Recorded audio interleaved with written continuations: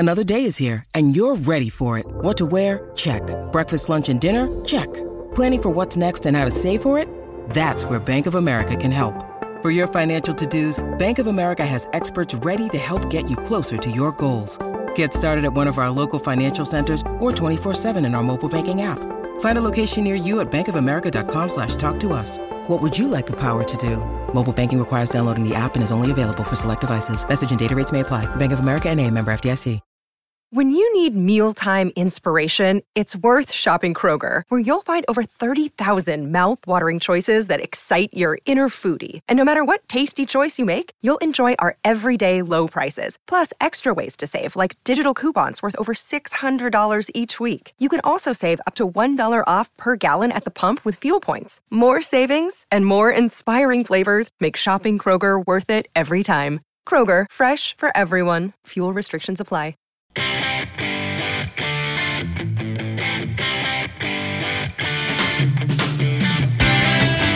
You're listening to BetQL Daily, presented by FanDuel Sportsbook, with Joe Ostrowski, Joe Giglio, and Aaron Hawksworth from BetQL. Welcome back. It is BetQL Daily, presented by FanDuel Sportsbook, right here on the BetQL Network. Next hour, Odyssey NFL insider Mike Lombardi to break down all things Week 3. Later on, we'll get into Monday Night Football and look ahead to the game tonight with the Packers and the Lions. But right now, Aaron Hawksworth, you got to take us off the board here. That's right. Just what a wild Sunday it was. Crazy stuff happening all over the place in the NFL. So we're going to have a little bit of fun here and go off the board. So It's time for Aaron Hawksworth to take us off the board on BetQL Daily, presented by FanDuel Sportsbook. Zach Wilson got booed after his 4 interceptions performance, and Patriots linebacker Kyle Van Noy, who was inactive for the game, he was active on Twitter, though, saying "ghosts again," sort of a cryptic tweet there that you could read into, perhaps a reference to former Jets quarterback Sam Darnold saying he was seeing ghosts when he was mic'd up in a Monday Night Football game a few years ago. So Wilson was asked about it after the game. Take a listen. We understood what personnel they were going to throw at us. We knew what our base defense, nickels, dimes packages, all that different things were going to look like. And, you know, we just got, it really comes down to execution. I can't tell you anything else besides that. I felt like we knew what they were giving us. We just got to execute. Do you feel like you were seeing ghosts out there at the tournament? No, most definitely not. So what's your reaction to this? Zach Wilson getting booed, ghosts again. Joe G. Well, I'll say this. I think he handles himself well at the podium. I've heard him after last week and this week. You know, he's getting beat up out there, and I think he handled himself pretty maturely. So that's a good sign for him. If I would give Zach Wilson one piece of advice, though, on a day where he threw 1 million interceptions, maybe we could, you know, not say we have to execute. He could say I have to execute better a little bit. Like he I know it's a team game, but he's throwing the interceptions. Yeah, you are really picking nits there. I mean, come on. You're supposed to. It's fine. They train them to say we. Don't say I. Right? Isn't that part of what that is? Right, but who threw? But like it's we on the. I mean, I am nitpicking here. Bottom line is, he got beat up. He had 3 interceptions. He looked terrible. Hey, Van Noy, how about you calm down a little bit, okay? Calm down, because your quarterback. How many touchdowns did he throw? Oh, 0. That's right. Yeah, it was what it was. Like, we should have been selling the under 43 on this one. 25-6 final. Yeah, he had 4 interceptions, by the way, in his first 10 pass attempts. 10 pass attempts. He had 4 picks. Pretty poor ratio. Belichick continues to look good against those rookie quarterbacks. Yep. So I know he had a rookie quarterback on his side, but he was going to make sure that his rookie quarterback was going to manage the game. The Jets weren't able to accomplish that feat. So, Joe, you saw something in the Texans-Browns game that was rather head-scratching. Walk us through that. The Texans declined penalty and then punt. Yeah, 4th and 15. I'm sorry, 3rd and 15. They gain 13 to set up 4th and 2, right? Is that exactly how it went? I'm sorry. I think that was it. Yeah, it's just it didn't make any sense. So they gain 13. There's a penalty on the play. They decline the penalty, so now it sets up 4th and 2, and then they punt. Like, take the penalty then. If you're going to punt it on 4th and 2, take the penalty. Move up and then see if you can get the first down there. Give yourself another chance at the first down. Well, Stefanski seemed, completely befuddled. He's like, what are they doing out there? It seemed like they wanted to punt. Like that was the goal in that situation, not to turn the ball over. Right. To just punt it back. Not like they didn't want to run another play. So put David Culley in the bucket of very conservative coaches that have no idea what they're doing with game management and 4th downs. Yeah, that's a new one, though. Like, I'd rather not run a play. Like, you can have the ball back. In a game where possession is everything, you have it. Did he bet the Texans? Is that what he's doing? Well, is he covering for the alums? Maybe that was it. We got to look into this. That was bizarre. There's always like 1 or 2 every week that get you to scratch your head, this in-game decisions. But very rarely does a team choose not to run an offensive play. It's a game of offense. How did they cover? My God.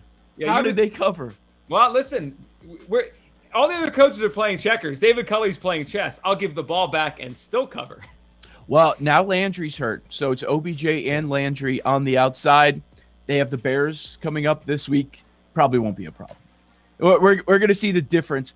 Like some of the reaction was, oh, look at this Bears defense, not that bad. No. Zach Taylor's the worst coach in the NFL. He's the worst play caller in the NFL. They're still terrible, and they don't have an offensive line. We'll see this week. It'll be closer to what we saw in week 1 with the Rams when the Browns take on the Bears this week. All right, moving on, and this is just the ultimate jerk move here. Trey Turner spits on a Raiders player. I mean, how mad do you have to be that, like, spitting on someone is your go-to move? And, like, what do you gain from that? What do you accomplish from spitting on someone? Obviously, you get ejected, so that's not good. And, like, probably everyone wants to beat you up now, so I don't see the point in that. Especially now with COVID, like, it's disgusting. It's disgusting anyway, but geez, like, I just don't get it. Yeah, it's worse now. I would agree. It's worse now than it was a few years ago. This is one of those things where I've never gotten. This happens, I would say, not often, but it's not that rare. You've never spit on anybody in your life?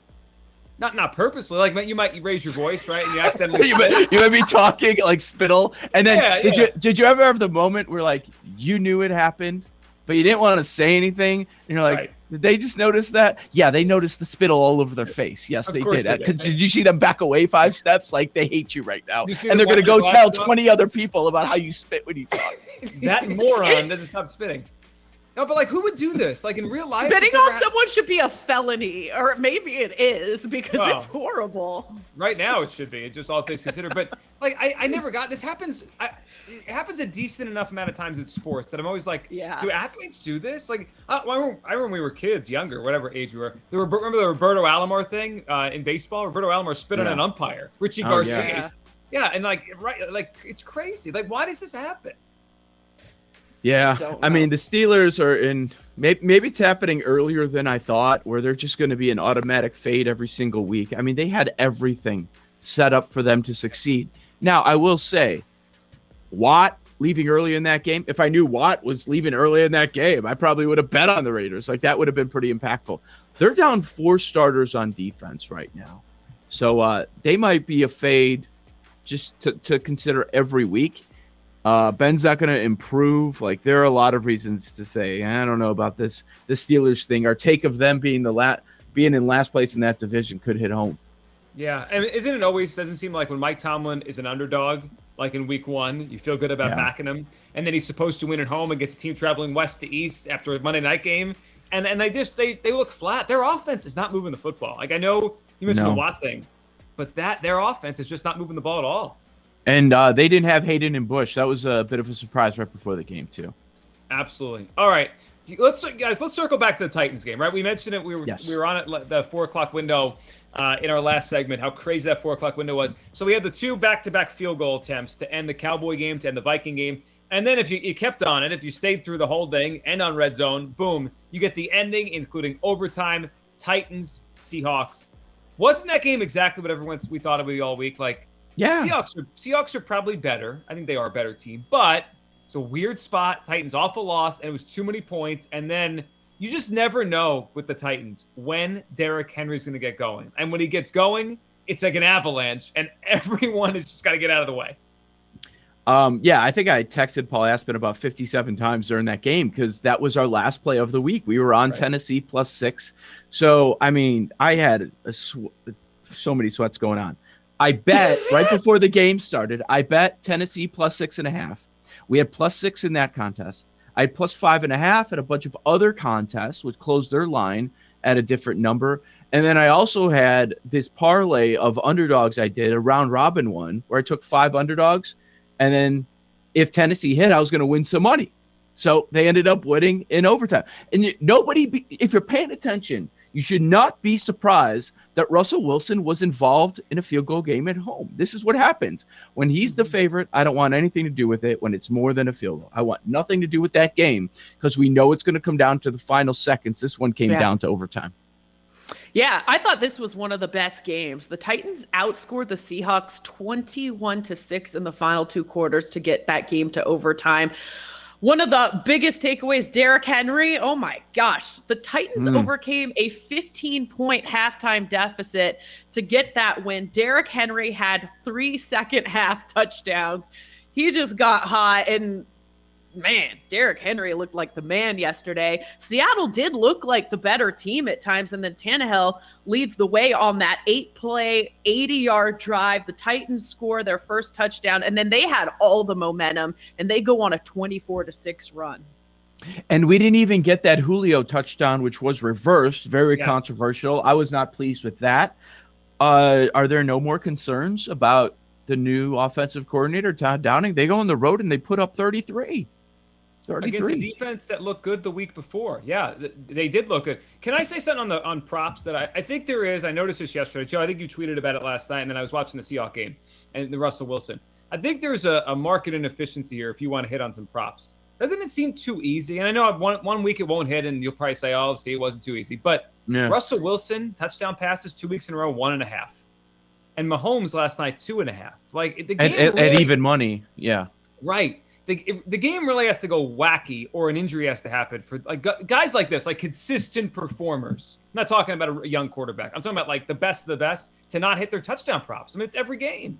We might have to revisit this in a few minutes when we talk about tonight's game because Rodgers is at 2.5. Off a bad game, which we don't think he's going to have 2 of them in a row. I also wanted to bring up your point last week about home field advantage. Seattle, one of the toughest places to play. And once again, where's the home field advantage?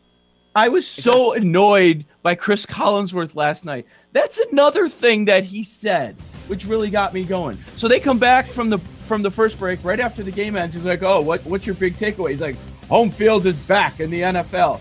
No, it's not. Did you watch last week? Buffalo, San Francisco, Vegas, Tennessee, LA Rams, New England, Dallas, Denver, all won on the road yesterday. I agree with you. Crowds are back. Home field, that might not actually be back. On the other side, 2-minute drill, and we'll talk to Mike Lombardi, Odyssey NFL Insider next hour. BetQL Daily presented by FanDuel Sportsbook on the BetQL Network.